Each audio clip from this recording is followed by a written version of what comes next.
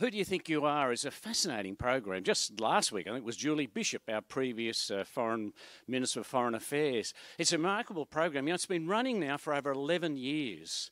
The interest is enormous. Of course, it's really because it's sponsored by Ancestry.com, and they're certainly very happy to support that because it encourages people to begin to have a sense of what's your background? Who are you? Where you come from? What do you do? How did you get here? And I guess they're good questions in a way. And that's why that's such a popular program. I think all of us hope that in some or other we're related to some lord or lady, or there's some wonderful person in our background, and most times people are a bit disappointed, although increasingly now people are very happy to discover that they actually got convicts in their background. That's now a plus in our Australian society. Well, I'm not sure about that for all of us personally, but certainly I think for us as a question that we begin this series is, who are we as Baptists? Who is a Baptist? Martin Luther King Jr., significant person in the history of our contemporary world. Billy Graham. Glenn Stevens, our previous Governor of the Reserve Bank. Andrew Scipione, the immediate past Commissioner of Police here in New South Wales, all members of Baptist communities. So the question is, what are we then? Who are we? I mean, we call ourselves a Baptist church, a Baptist community centre. That's how we label ourselves in this area. But what does that mean for us? How do we understand that word? I mean, who are we in that way? Well, we're affiliated with the Baptist churches of New South Wales, over 360 Baptist churches, some gathering like us today for the first time for a long while. We're funded by Baptist Financial Services and very grateful for their support. We're insured by Baptist Insurance Services. As a part of the Baptist Association of New South Wales, we're a part of the Australian Baptist movement, over 1,000 Baptist churches now in Australia. Through there, we link to the Asia Pacific Baptist Federation, linking churches in the Asia Pacific. And we're a part of Baptist World Alliance, which accounts for over 48 million baptised believers, meeting in over 123 countries in about 180,000 churches across the world. But who are we? Well, we have a long history. 400 years ago. Well, none of us in this room have that sort of history, do we? But I wonder, what about your history? I mean, my history is, yes, some number of years ago now, when I was still doing some tertiary studies, some mates invited me to go to the local Baptist church up the road from the house where I lived. And that was my beginning experience of finding my way into this group of people called Baptists. And what are they like? And who are they? Now, some people say, well, does it really matter? Well, I guess if you ask some people here today about do they follow a football code, they'd say yes. And does it really matter what team you follow? Oh, yes, it does. Oh, yes. And today's either a happy day or a sad day for you, depending on the results out of yesterday or over this weekend, won't it be? Yeah. For those at home, there's some comments coming out of the community here, but I'll avoid those if I can. But see, there is a sense of, yeah, we're in teams. We belong. What do we belong to? And that's what we're going to discover over these next 4 weeks. What does it mean to belong to this community of people? And so over these 4 weeks, we're going to look at a series where we're going to look at who do we follow, and that's today, the question of being Jesus-centred. Who are we? How do we join together? How do we operate together, a community of faith? What do we do? What's our primary focus? How do we join God in his mission?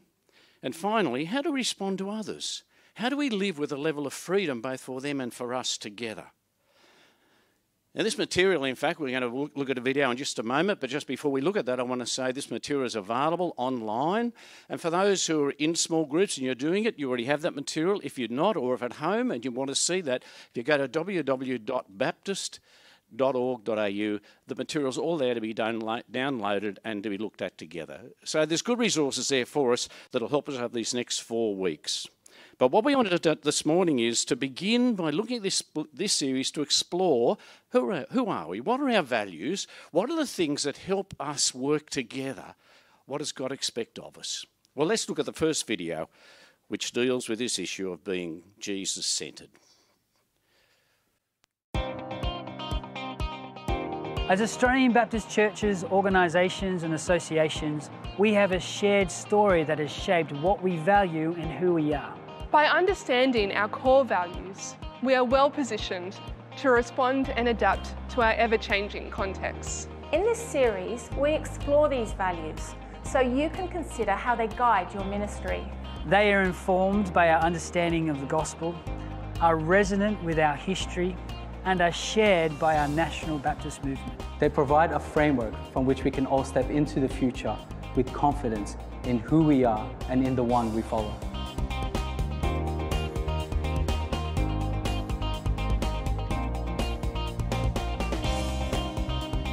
We start not with ourselves, but with God.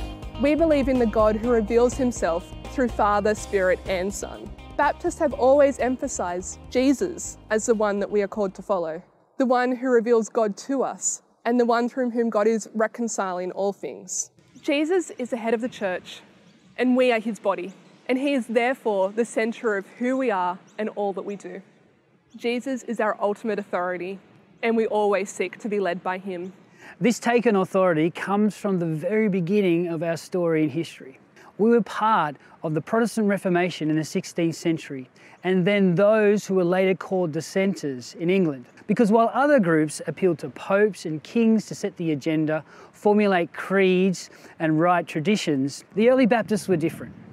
They focused on the fact that Jesus reveals himself to all people at all times in all settings. They believe that everyone can be open to hearing him speak. This idea has been carried through to today, as we too are invited here and now to listen and respond to Jesus.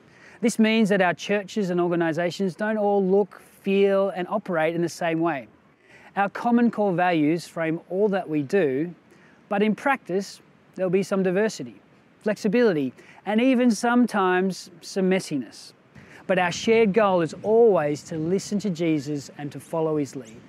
We believe that every follower of Jesus has been gifted with the Holy Spirit, enabling us all to hear the Spirit's voice. When we gather as churches and organisations, we seek to discern the Spirit's leading together. We do this by taking time to grow in our own faith and in our relationships, so we can listen well to one another, trusting that the Spirit is at work among us. This also means listening intently to the scriptures. We believe they are inspired by God, and through them, he continues to reveal himself to us today. We trust the Bible as the source and authority of our faith and practice. We seek to be formed and reformed by entering into and living out of the biblical story.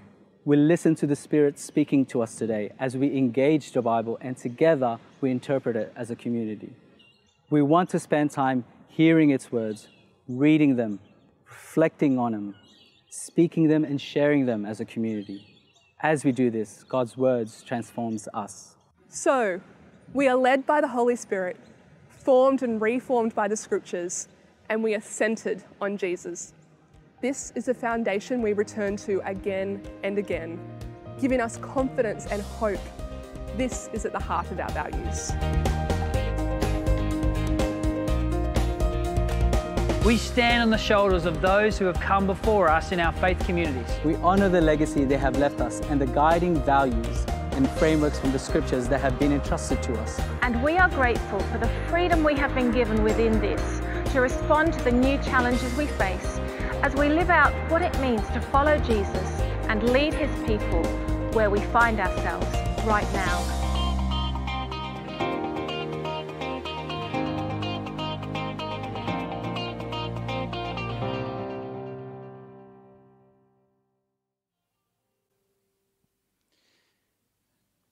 Did you catch that line in the video? There's a lot of good stuff in there. But the line that struck me was this line. It says, Baptists have always emphasised Jesus as the one who we're called to follow, the one who reveals God to us, the one through whom God is reconciling all things, the centre of who we are and all we do. I want to unpack that this morning with three simple components that we might have a look at together. And the first one of this is whole nation. What does it mean for us to be Jesus-centred? What does it mean for Jesus to be at the core of who we are? What does it mean for you and for me? Well, three things. The first thing it means that to make Jesus the centre of who you are or who we are and what we do, we need to listen and respond to him. And so the scripture that Murray read for us, the scripture of the call of the initial disciples in Matthew 4 that said Jesus, while he's walking beside the Sea of Galilee, he saw the two brothers, Simon called Peter and his brother Andrew, and they were casting a net into the lake, for they were fishermen.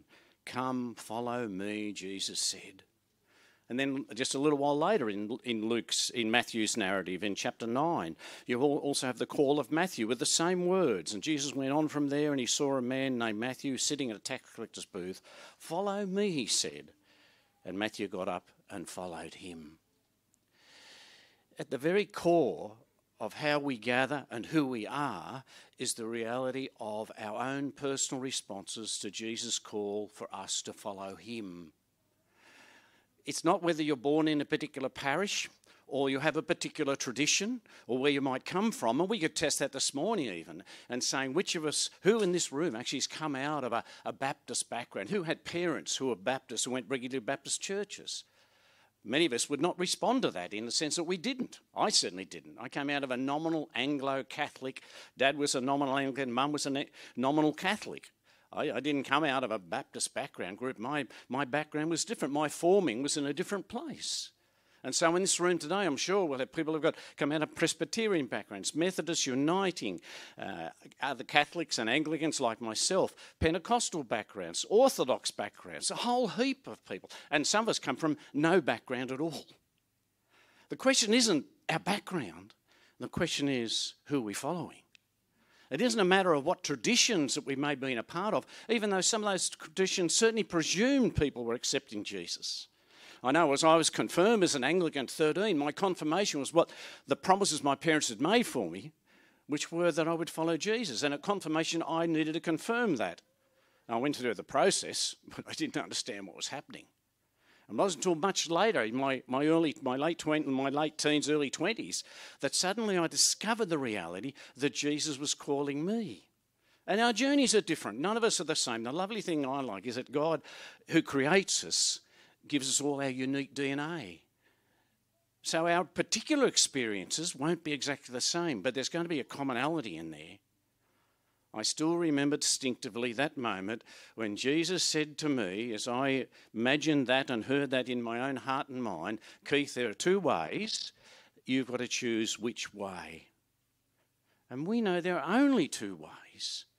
In spite of the apparent of a lot of different ways, and we want to give grace and space to people to find their time, but we do know there are only two ways. Jesus said, you're either for me or you're against me. Jesus gives all of us this lovely invitation, and it's at his initiative. This is the lovely thing. His initiative of calling us just like he called those first disciples. What a delightful privilege to know that the God of all creation calls you and me, as we are, to come and to follow him. And that's at the core of who we are as a community of faith. The other communities of faith often other reasons, and as we talked in the video talks briefly about our beginnings 400 years ago. In England at that time, you were born in a particular parish and that made you an Anglican, and that was your introduction, who you were and who God was for you. And amongst others called the dissenters, including our forebears, who were the Baptists, were finally to be called Baptists, says, no. It's about following Jesus. That's what the New Testament says. And that's what we're going to do. So, friends, at this point, as we begin this journey, that's the key element. Have I said yes to Jesus? Am I following Jesus? Are we following Jesus? Are we listening to Jesus? Now, unless we've entered into that personal relationship with Jesus, then it's a bit distant. It's a bit like we've got to read it somewhere else. We've got to catch it on a webinar, or we've got to get it on a blog somewhere. No, it can't be like that. The vitality of our community together is absolutely dependent on your vitality and mine. Your walk with Jesus and my walk with Jesus. My openness to his direction, our openness to his direction. That's what we believe when we gather. Lord, through the Spirit, we want to discern your leadership. So I would encourage you, and depending where you are, at home or here in this room, to be sure, yes, I've come to the place of recognising who Jesus is for me personally. And I hear his personal call to me to follow, and I respond. Yes, a lot of fear and trepidation, a lot of unknown, a lot of questions. But in that moment, your whole destiny changes. The Spirit of God dwells in us, and we begin this journey together. It's a great privilege, isn't it? We share that around the communion table, remind ourselves again of this finished work of Jesus for you and for me. There's nothing more important. As simple as that is, there is nothing more important for you and for me. And I look back now over a long period, I'm so grateful to God's persistence with me and his patience with me. And then his clear call for me. Keith, will you follow me? Will you? Will we? Well, that's how we become Jesus-centered. That's what that's about. Jesus takes the initiative. He calls us and invites us. I can't think of a better privilege. You know, as kids growing up and even later at university, I played a lot of sport and you'd be picked into teams. You know that old scheme when you're lined up and the two captains are out the front and they start picking? And you're dreading the thought you might be the last one. As the two captains fight over, do you want him or no, I don't want him. Do you want him? I don't want him. It's not a nice feeling, is it? I've been there once or twice. Here's the lovely thing. It is Jesus saying, I want you. I want you. I want you. Come. Wow. I almost want to stop there and just say, thank you, Lord. That's enough. But then what's that mean for us? Well, the second thing is that the issue becomes then, to make Jesus centre of who you are and what we do, we need to let him renovate our hearts.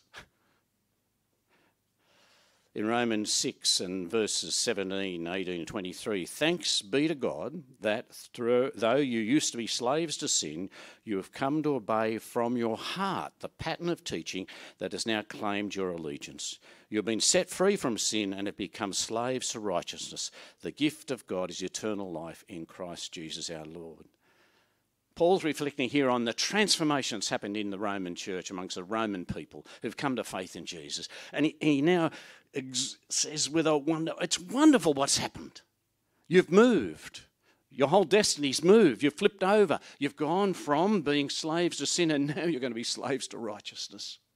You invested your lives in one way and now you need to invest them in another way because this is what God wants to do. He wants to renovate our lives. It's a lovely picture of Jesus wanting to do that for us. I like this. This comes from Dallas Willard. Some of us will be aware of his writing. He died just last year, but a lovely commentator, particularly about discipleship, very strong. He writes this: the human heart, will or spirit, is the executive centre of a human life. The heart is where decisions and choices are made for the whole person. This is its function. This does not mean the whole person actually does only what the heart directs, any more than a whole organisation actually does precisely what the chief executive officer directs. Out of his book, Renovation of the Heart. You see, think of it like this in some ways. It's a sense of that the heart is the CEO of the business. But then you've got the vice president of emotions. You've got the vice president of intellect. You've got the vice president, to use those American kind of terminology, I guess we'd call them directors. The directors of emotion, the director of intellect, the director of activity. Our lives. Here at the centre, this sense of, here's my heart, it's the centre, but the rest of me's not always listening to what the CEO's asking. And we get this internal conflict. Paul talks about it in Romans, where he talks about his own struggle. I know what I should do, but I do the wrong thing. I have this constant tension. This is the renovation. This is the reforming, the forming and reforming as we hear the Lord's direction for us. Come and follow me. Come and follow me and become like me. I'll model for you how to live. I mean, Paul writes to the church at Philippians, chapter 2 of Philippians, that great early church hymn, which talks about, have this mind in you, which is like Jesus' mind. You want a model? Do we want a mentor? Do we want a life coach? We don't need that. So we already have Jesus. We have the declaration of his life and his words as we have it in the scriptures. So as we together journey forward, as we seek to renovate, as we seek to rebuild, to grow, we need to be hearing Jesus, We need to be hearing the Spirit of Jesus in terms of this is what we do. So it's not creedal statements, not books of law, even though we take notice of our history, but it's that on-dwelling, indwelling, life-giving journey with Jesus. Yes, I want to now become more like Jesus. We want to be more like. We want to be a Jesus-centered community, which in some has all of the works and the words of Jesus. Has the lovely sense of the lovely fragrance of what it is to be followers of Jesus together. Now, you and I know that's one heck of a journey. And like Paul, we would say, it's almost too hard. It's almost too hard to do it. But you see, what we need to say is, Jesus, become my CEO. Jesus, you are our CEO. And I said it on the script. It's the classic we talk about. Jesus is the head of the church. Well, are we listening to the head? Are we responding to his direction? Are we hearing his values? Are we having a mind in us like he had? Do we follow that? Then the third thing and finally is, because it grows out of this whole issue, to make Jesus the centre of who we are and what we do, we need power through God's Spirit in the inner man. In Ephesians 3 and 6, Paul, writing this beautiful prayer, he says, I pray that out of his glorious riches he may strengthen you with all power through his Spirit in his inner being. And he goes on with that prayer to say, so that Christ may dwell in your hearts through faith. See, here's the recognition that Paul knew for himself, that Jesus knew that we needed. We need not just that sense of, Jesus is the head of us. We understand the history of Jesus, his incarnation, his birth, his death, his resurrection, now seated at the right hand of Father, the King of Kings. We understand that. But we need right now that sense of the Spirit of God directing, guiding us, communicating with us, responding to us in the quietness of our own hearts, together as a group of people. We looked over the last few weeks of the early church, and there's that passage we saw in 15 where it says, and it seemed good to us and to the Holy Spirit. That sense of the openness to God's direction for you and for me, to hearing, to responding. We need the power of the Holy Spirit because there are issues that we need to resolve, both personally and collectively. We need God's wisdom on this. We're grateful for the capacity that's within our own community in terms of our skills and our experiences, our intellect. But we need more than that. We need the wisdom of God directing us. We need that. Zechariah 4:6 reminds us, not by might nor by power, but my Spirit. Yes, this whole sense. And Jesus promised to us in John 14:16, but the Advocate, the Holy Spirit, whom the Father will send in my name, will teach you all things and remind you of everything I've said to you. Come, Holy Spirit. Well, he's come. We receive the Holy Spirit when we come to faith in Jesus. That's the new birth experience. The question is now, but this is not a once-off, but this is an ongoing. As Paul was to say to the church community, be filled, be constantly, keep on being filled. Be filled with the Holy Spirit. Be open to the Spirit of Christ speaking, encouraging us, prompting us, rebuking us, empowering us. What a lovely privilege. Some of us have some lovely friends who encourage us in that way, who gently love us, rebuke us, encourage us.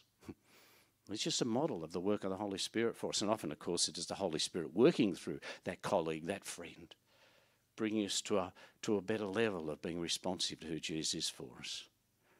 What a privilege for you and for me. God is in the business of changing our hearts, our motives, our attitudes, our desires. And for that to continue to happen, we need to be open to the ministry of the Holy Spirit. Jesus-centered. Jesus-centered. That's who we are. That's who we are as a movement. That's who we are as a local church. This is about Jesus. He's our CEO. He's our Lord. He's our Saviour. What does it mean then to be Jesus-centered? To make Jesus the centre of who you are, of who we are and what we do. Then we need to listen and respond to him. We need to let him renovate our hearts. And we need his power through God's Spirit in the inner man. Let me pray. Lord, we're being reminded again of your redeeming love for us. We heard again your invitation to come and follow you.